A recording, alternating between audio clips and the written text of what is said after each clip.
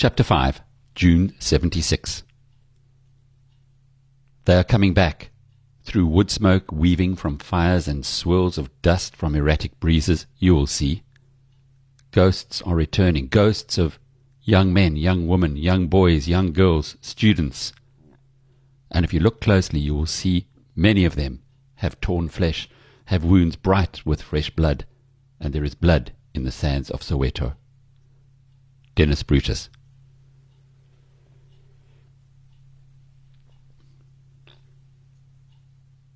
Cyril's personal troubles were about to be overshadowed by one of the most dramatic and unexpected political upheavals in South Africa's 20th century history. Soweto's children were to begin an uprising that would mark the beginning of the end of apartheid rule.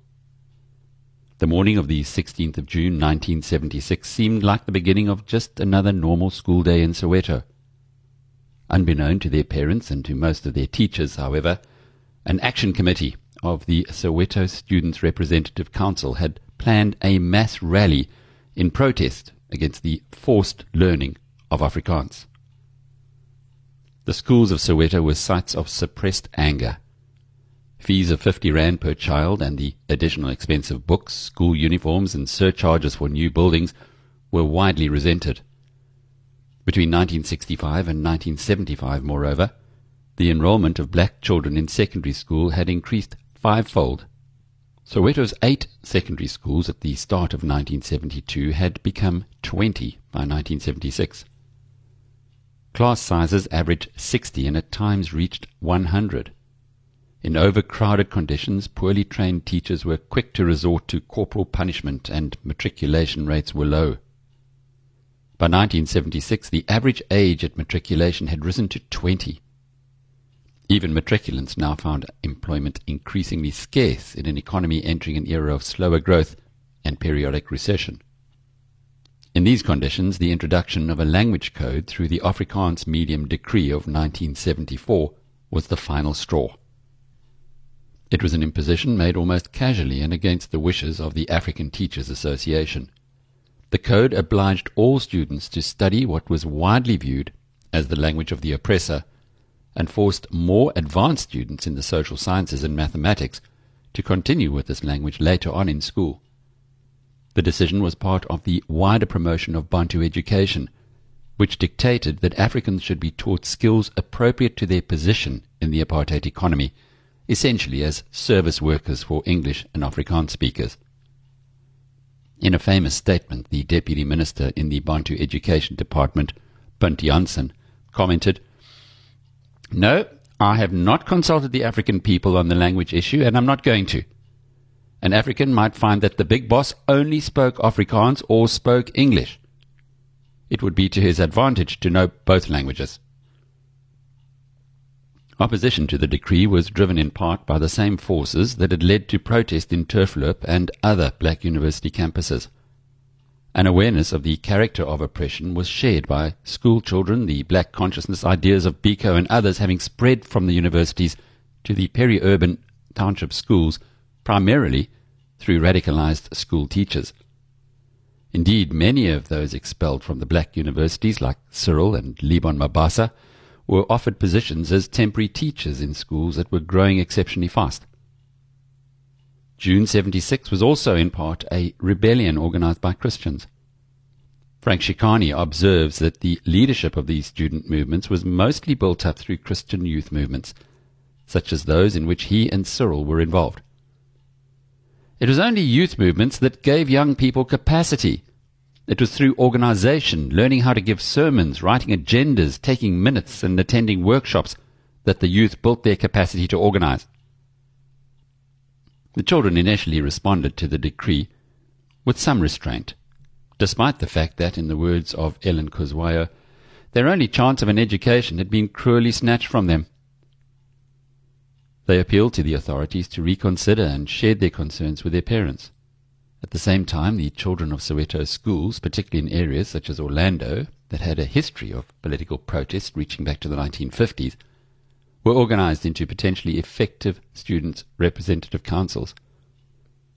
There was also a wider umbrella body, the South African Students' Movement, SASM, that allowed for the development of campaigns involving schools across many parts of Soweto, and that incubated black consciousness thinking.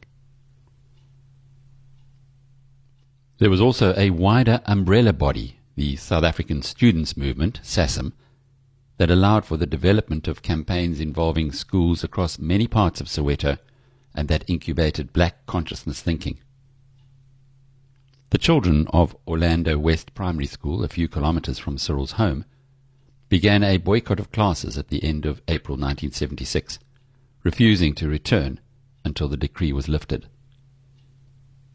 As support for their actions spread, it was schoolchildren themselves who were the primary drivers of the protest actions and the planners of the rally on the 16th of June. As word spread that the march was to take place that day, thousands of children were persuaded by their peers to take part. Somewhere between 3,000 and 10,000 students set off on the march, brandishing placards bearing slogans such as "Down with Afrikaans." The police rapidly barricaded the route of the march, and the students took a circuitous path that eventually brought them close to Orlando High School. Along the way, the students avoided antagonizing the police. However, as police reinforcements arrived, the potential for tragedy grew. The police were not trained or equipped to control large gatherings. Their only strategy was to throw tear gas canisters into a crowd in order to disperse it. This provoked the children into throwing stones, waving their placards harder, and shouting with increased vigor.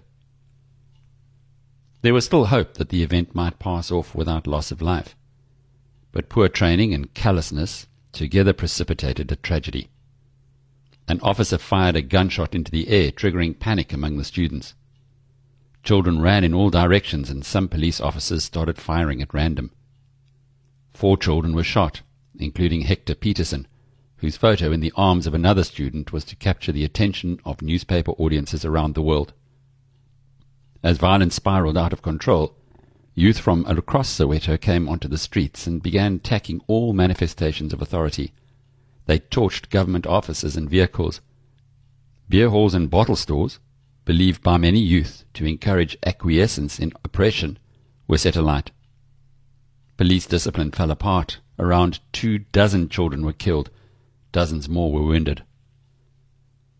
The fighting escalated the next day. Police reinforcements flooded the townships in armored cars armed with automatic and semi-automatic weapons. Some police drove around taking pot shots, seemingly considering almost anyone in the streets as a legitimate target. Meanwhile, the schoolchildren had been joined by the oppressed and dispossessed of Soweto, all of those frustrated by limited economic opportunity and political oppression. The conflict spread to other townships on the Rand and then made its way to Cape Town in the Eastern Cape. The singular event of the Soweto uprising catalyzed a wider Soweto revolt that entrenched school boycotts as a political instrument, saw unrest spread to more than 200 communities across the country, and ultimately resulted in a massive government crackdown against its enemies. By February 1977, on the Conservative official count, 575 people had been killed, 494 of them African, 75 coloured, 5 white, and 1 Indian. Of the victims, 134 were under the age of 18. The Cape Town protests were especially notable because of their intensity in the coloured schools of the Cape Flats. The inclusivity of black consciousness thinking, its incorporation of those designated coloured and Indian, and its rejection of the non-white label, made it a potent competitor to non-racial thinking as a force in national politics. Like the industrial unrest of 1973, the Soweto uprising took the state authorities and the political opposition equally by surprise. For Ramaphosa, there was one big lesson to learn. The black consciousness movement lacked both the intellectual framework and the political organization to capitalize on these events. For the Ramaphosa family, the uprising was a turning point. Samuel Ramaphosa had been a policeman for almost 20 years, and the police stations of Soweto, such as Morocco where he was stationed, were suddenly key targets for the students and disaffected youth. He was a clever and experienced man who managed to keep in touch with Cyril, even though he, Cyril, was very, very angry at this time. Nevertheless, the uprisings left even a respected police officer at risk from politically motivated attack. Cyril and his brother couldn't see ourselves in a situation where we'd have to stand outside the house defending our father from our comrades. For Douglas Ramaphosa, the matter was of special urgency. He had become a prominent student leader and found it hard to live with the contradiction between the things he shouted from the political platform, including the need to fight the police, and the reality of having a policeman as the head of the household in a home he called the police station. Douglas was leading something of a double life. The ANC was almost non-existent in Chiawelo of Cyril and Douglas's youth. There was known to be an ANC underground, but very few people came across it. Yet in 1974, an ANC exile turned up at the Orlando house of a friend of Douglas. He was a relatively senior man who travelled in and out of the country. For Douglas, this was all scary, but exciting. He read the illegal publications the man brought with him, including the journal Seshaba, and in the course of 1974 and 1975 he became active in the ANC underground. Much of the activity was routine, distributing pamphlets, for example, on political change in Angola and Mozambique. Yet it was also dangerous work that brought the risk of detention. Douglas was just 17 years old, and he did not reveal his activity to Cyril or his father. After an unhappy year at boarding school in Venda, he returned in 1976 to Sekano Ntwani School, where he was elected a member of the Student Representative Council. In the course of the year, he became his school's representative on the Soweto Students' Representative Council, which was to be at the centre of the uprising. This conflict was one of Douglas's generation and not Cyril's. While Cyril tried to assist the students and to protect them from unnecessary harm, Douglas was at the forefront of organizing marches, going from school to school and persuading the students to take to the streets. Cyril decided that the issue of Samuel's job had to be settled. He went to his father and explained that his children were children of the liberation movement. According to Cyril's later recollection, his father retired in 1976 during the Soweto uprising because we prevailed upon him to resign, my brother and I, and the family. However, in reality, Sergeant Ramaphosa was not immediately persuaded to leave his job by his children. Indeed, he waited for the following year, until 1977, before leaving the force. This allowed him to claim a full pension for 25 years of service. Moreover, the short period before resignation allowed him to make plans for the business that would sustain the family in the absence of a police salary. Samuel Ramaphosa was to prove as successful a businessman as he was a policeman. He initially owned one truck, a most unusual possession in Chiawelo at the time, and he used this vehicle to transport women such as Ishmael Mkabela's mother to nearby farms as early as 4 in the morning. The women would pick mealies, which they would take back on the truck and later hawk on the streets of Chiawelo. The sergeant also used the vehicle to run a coal delivery business, which initially supplemented his police salary. With his skill and tenacity, his network of contacts, and the money he received from his pension, he soon built a very successful business around a veritable fleet of 2 trucks and a bakkie. Douglas Ramaphosa helped with this business after he was expelled from high school, driving women in the small bakkie to and from the cornfields. Cyril and his friends were sought out for advice by the youth during the 1976 uprising. They were already part of networks of activists, primarily religious contacts from the SCM and Black Consciousness political groups. Come 1976, Mkabela recalls, we were much more conscientized than students who'd been to just one meeting or just one conference. Among their mentors were Beyers Naudé and the Reverend Morris Ngakani, the National Secretary-General of the SCM. Yet, while Ramaphosa later described himself as well-connected, he was not an active participant. He was both engaged and concerned. I saw a lot of the destruction.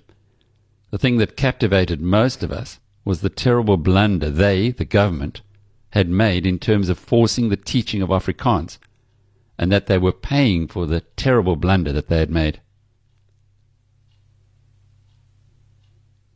Given the tender age and inexperience of those driving the uprising, activists from Cyril's generation served a guiding role, trying to protect young people from the increasingly uncontrolled violence of the security police and the more or less unaccountable police forces drafted into the townships. The government had little idea how to respond to the uprising except with more violence. As Ellen Kozwayo lamented, what other government would meet with bullets the grievances of schoolchildren? Detentions of those suspected of involvement in oppositional politics intensified. Inevitably, it was only a matter of time before Cyril was detained once again. The security police picked him up early in August. Ramaphosa was arrested at 3 a.m., together with a very close Christian friend from Venda, Chifiwa Moafe, who had come to visit him. Moafe was not sought by the police, but he was mistaken for the 16th of June leader Tsitsi Mashinini, to whom he bore an uncanny resemblance. Although released the next morning, Moafe was so radicalized by his encounter with the police that he was reborn as a political activist on his return to Venda.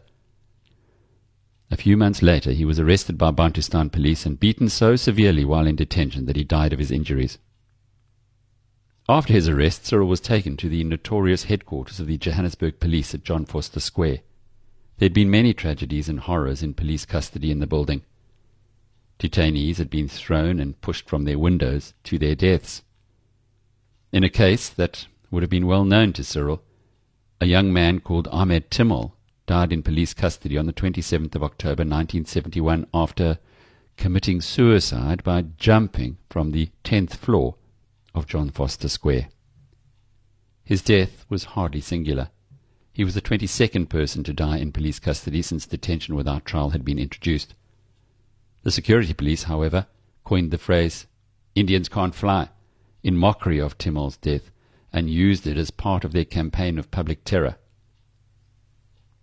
A young man called Gerald Sizani from Orlando East, who was detained at about the same time as Cyril, was tormented with accounts of Timmel's fate. He remembers being taken to the 10th floor of the building in the early hours of the morning by English-speaking policemen. They asked me if I heard of Ahmed Timmel. Then they took me to the window, and I was told that this was called Timmel Heights. I was held by my feet and dangled outside the window. I closed my eyes, sure that I was dead. Cyril's mother was distraught. She would sit and cry, desperate with fear about the fate of her oldest son. By this time, things were only to get worse. In August, Douglas was also picked up by the security police and taken to John Vorster Square. The cells were designed to keep prisoners in isolation. Most of the rooms had no view of the sky outside, and their inward-facing perspex windows were opaque and fitted with small ventilation holes. Food would be pushed through a gap in the perspex as if feeding a laboratory animal.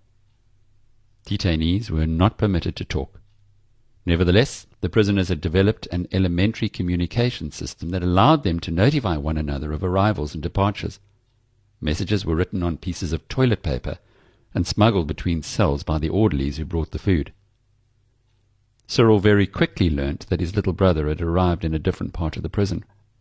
He was able to send a message to Douglas asking whether he'd been tortured and offering him what little emotional support could be conveyed on a small piece of toilet paper hidden under a tray.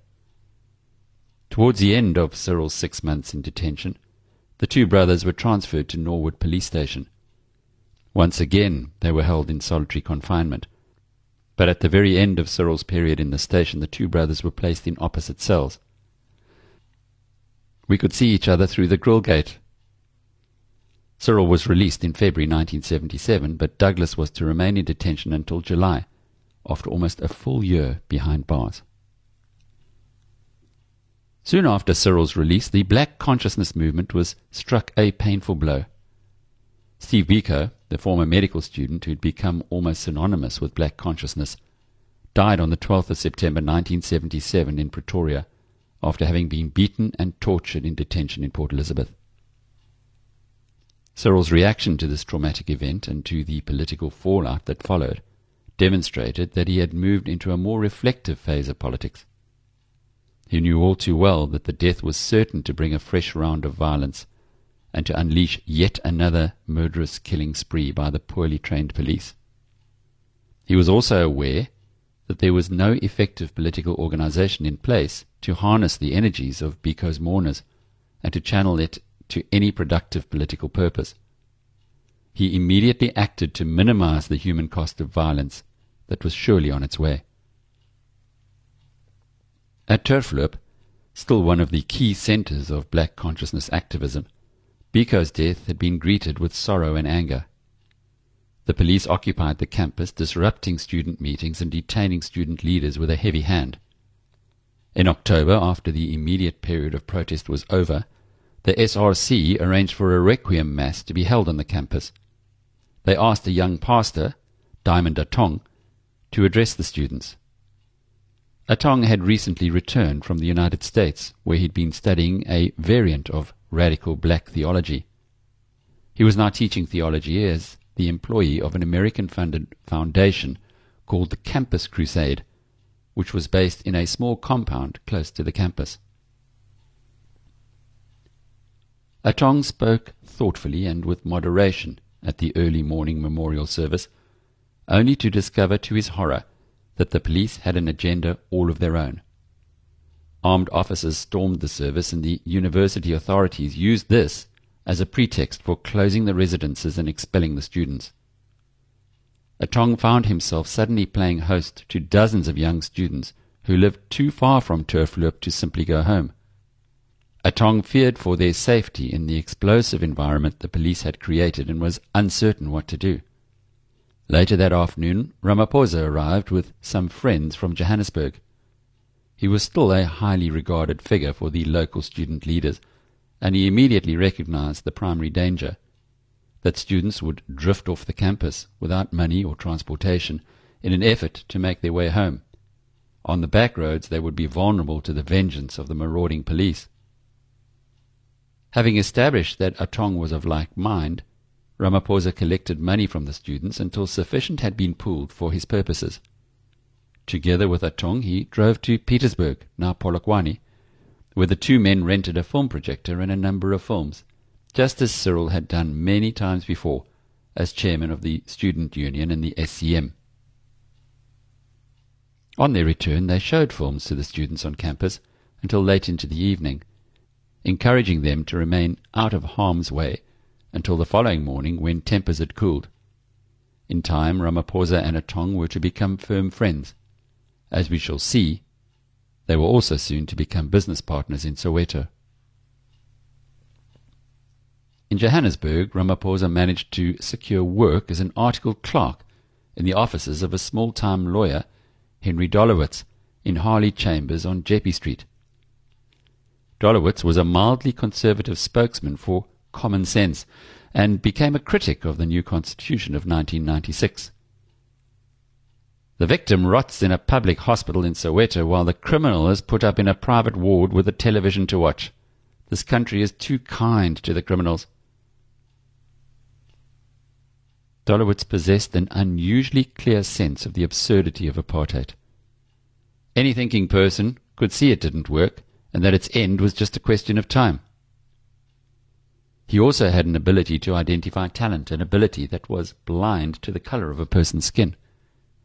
The clerk who preceded Cyril was George Maluleke, who was to go on to become a widely respected judge after 1994.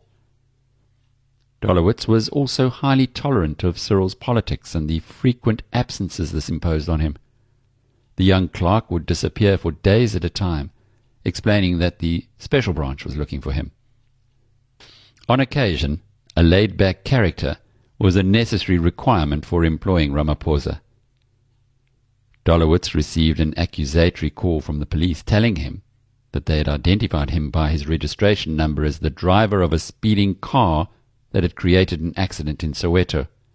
In reality, this was an early example of Cyril's legendarily dangerous driving.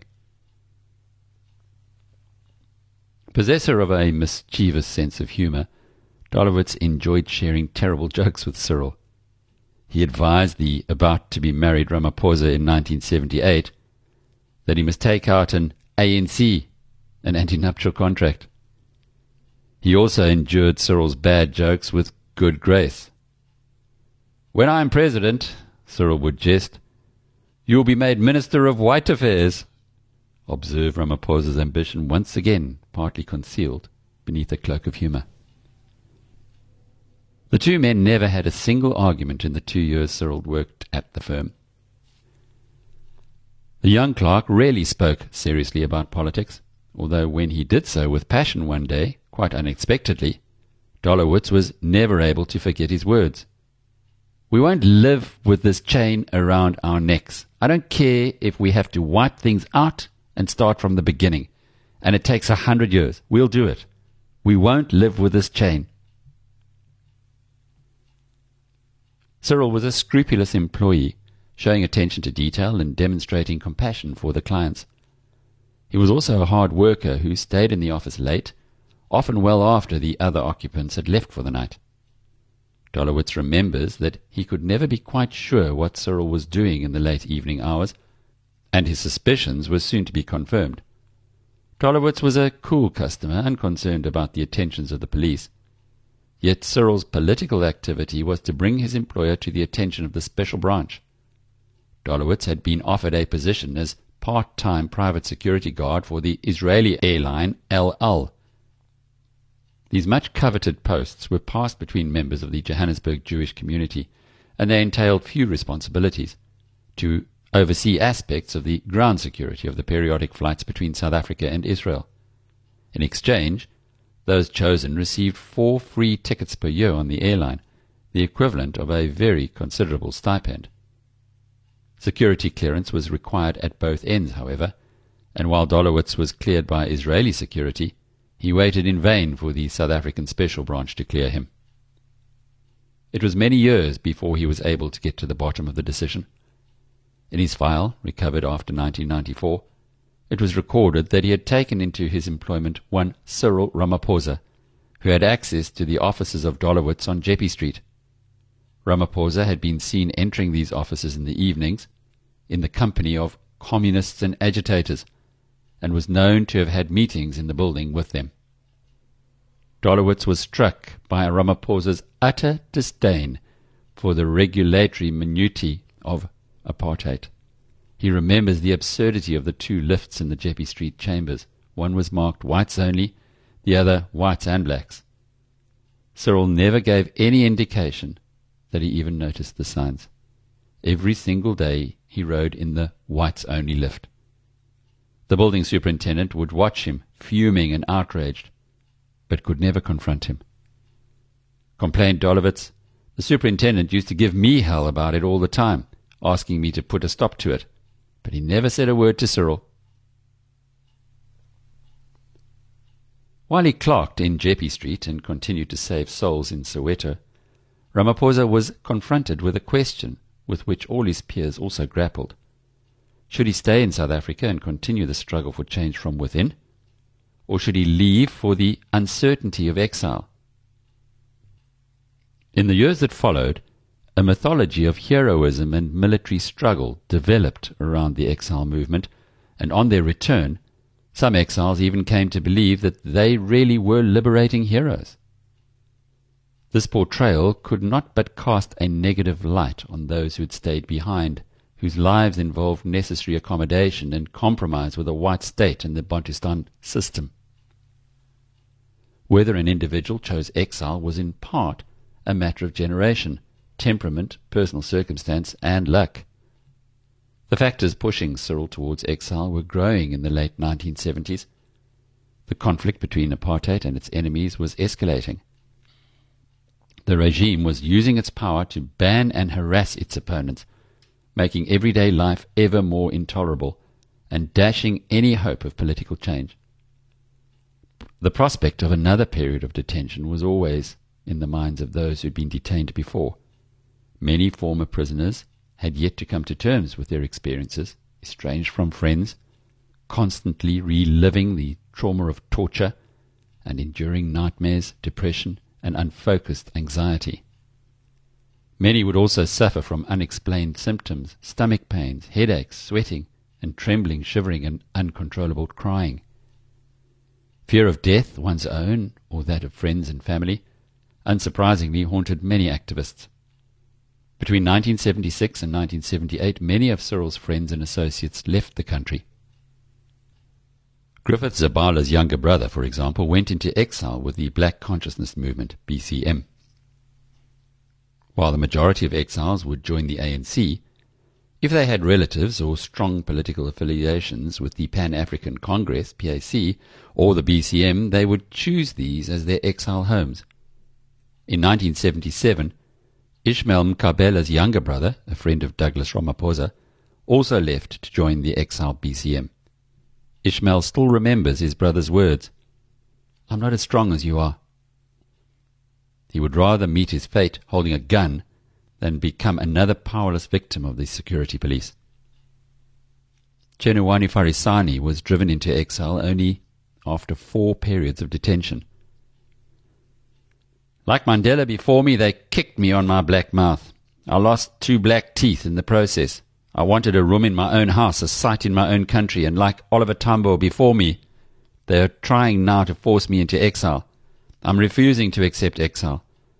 I have not asked for exile status. I am a South African. Older siblings like Cyril were especially unwilling to leave despite the hazards they faced, unless banning orders and restrictions on freedom of movement made it simply impossible for them to function. Eldest children were more likely to have work, and so their parents and younger siblings were more likely to depend on them for material security. They would feel this sense of responsibility keenly. For Cyril, one of the things that held me back was a family situation. My father and my mother were getting old, and I wanted to be around, to be there for them. And it turned out my brother left, and I was rather pleased, when I joined the trade union movement, that I'd stayed to make a meaningful contribution. Another eldest son was Caesar Molebatsi, soon to become Cyril's friend and later to achieve fame as a television evangelist. Molebatsi's younger brothers, George and Lefty, left for exile in the 1970s, whereas Caesar's journey took place in reverse. He was in the United States studying between 1969 and 1976 and graduated on the very day the uprisings began, 16th of June, 1976. The choice was simple. I packed up and went back home. Those who could stay during what followed did so. They felt they had to give leadership, to create parallel structures to oppose the regime, to support and lead the churches and trade unions, without which opposition to apartheid would simply crumble. It was probably only a matter of time before Douglas Ramaphosa went into exile. Temperamentally, he was not suited to the accommodation of domestic struggle. Cyril, on the other hand, was tireless in exploiting the loopholes of the apartheid system to make advances and protect the vulnerable, using his knowledge and compassion to make things better than they would have been. Douglas was always more aggressive and confrontational, less crafty and cunning in his operations. He was more vulnerable to being detained once again, and probably more susceptible to further psychological scarring should this occur.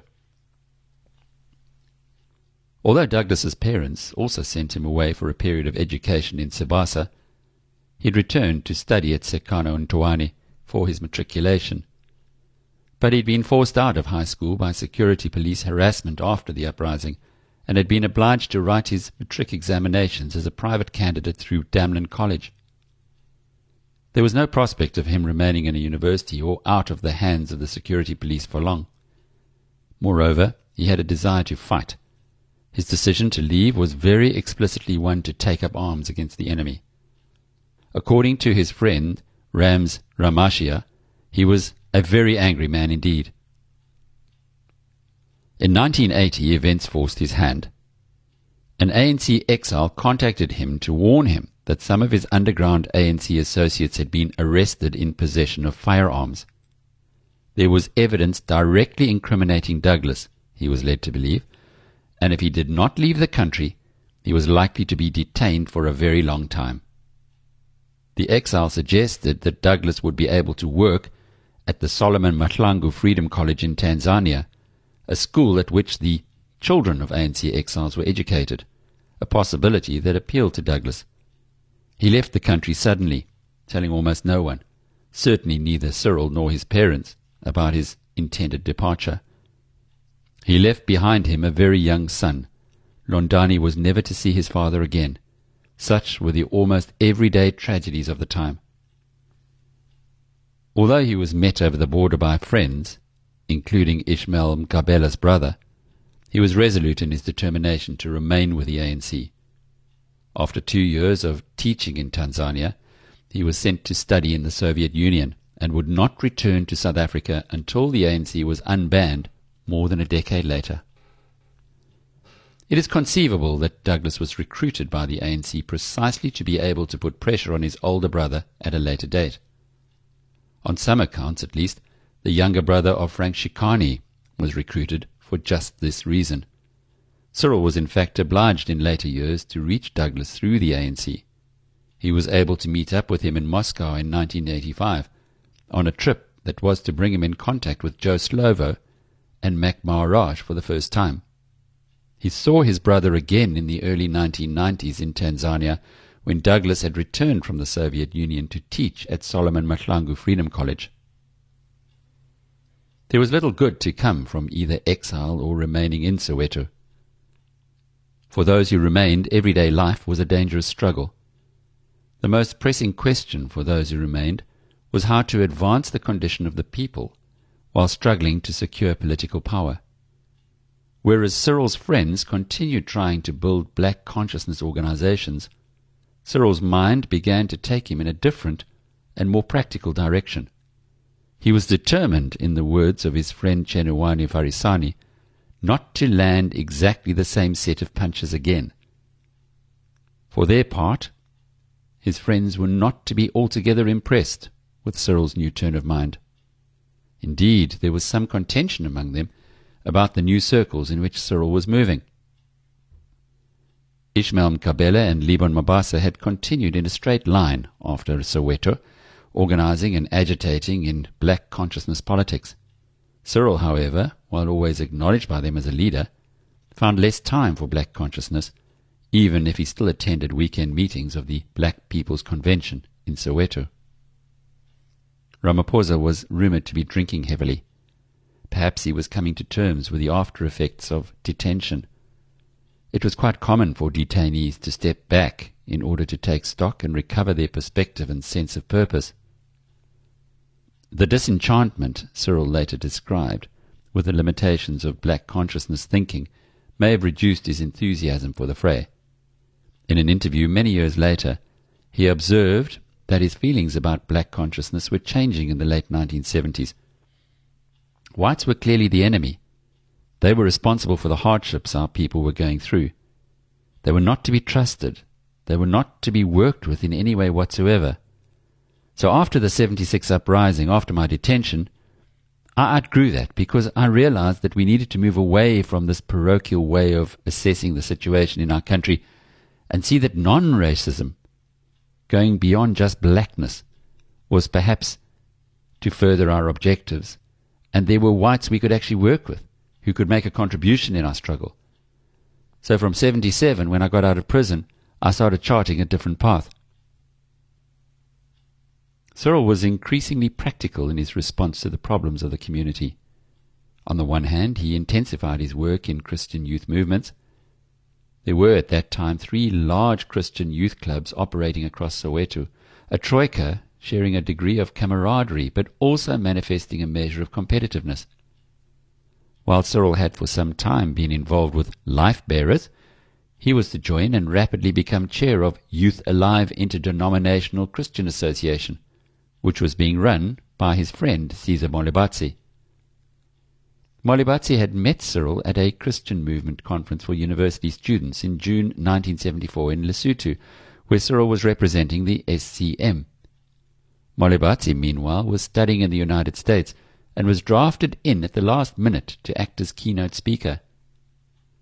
In the discussion around violence and the struggle that Molibatsi facilitated, he could not help noticing the impressive and measured contributions of Ramaphosa and his colleague Frank Shikani.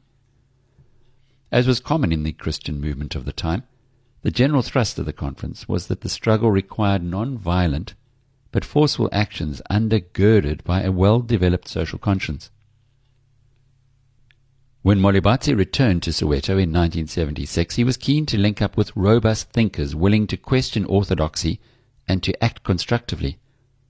They would meet on Saturday mornings and work out how to develop the youth organization and, above all, to keep people safe.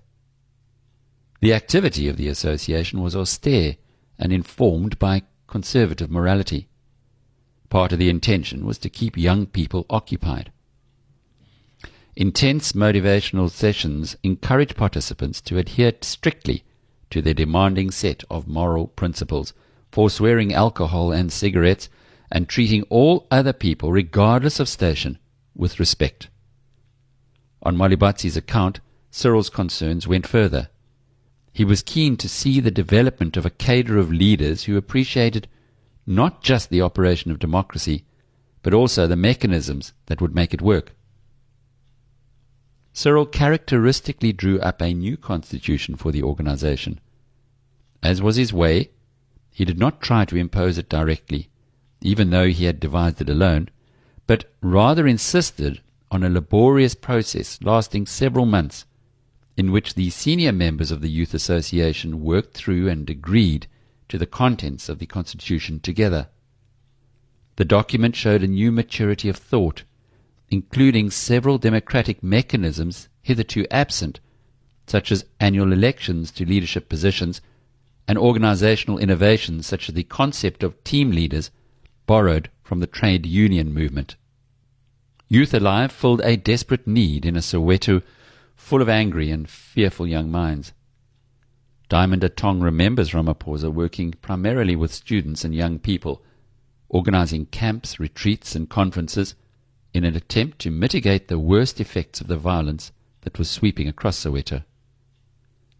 The youth mission worked to alleviate the consequences of abnormal levels of violence and what we now call the post-traumatic stress associated with it. Meanwhile, Cyril and his Christian friend Diamond Atong set up a building business called Atorama Construction, Atorama being an amalgam of their two surnames. This was Cyril's first real venture into business, albeit with a charitable mission to improve living conditions in the community and to put unemployed youth to work so as to keep them out of mischief. The firm mostly undertook small-scale building work, typically upgrading four-room houses that might contain 10 or more occupants by adding garages, additional rooms, and bathrooms to the side or the rear of the property. Much of Atorama's work was meeting needs identified in a survey of the community, with money going only towards building materials. Besides using Youth Alive volunteers, Atong and Cyril drew on students of building construction from the vocational college in Dube, Soweto, who honed their skills in the program. Some of the work was profit-making, and Ramaphosa began to accumulate wealth on a small scale for the first time. Cyril was very busy with part-time legal clerking, Youth Alive and Atorama, as well as with the discovery of new social and political circles. His political activity was taking something of a back seat. Then, on the 1st of June 1978, Cyril and Hope Mudau got married. This union was not a surprise, because they'd been close for almost a decade.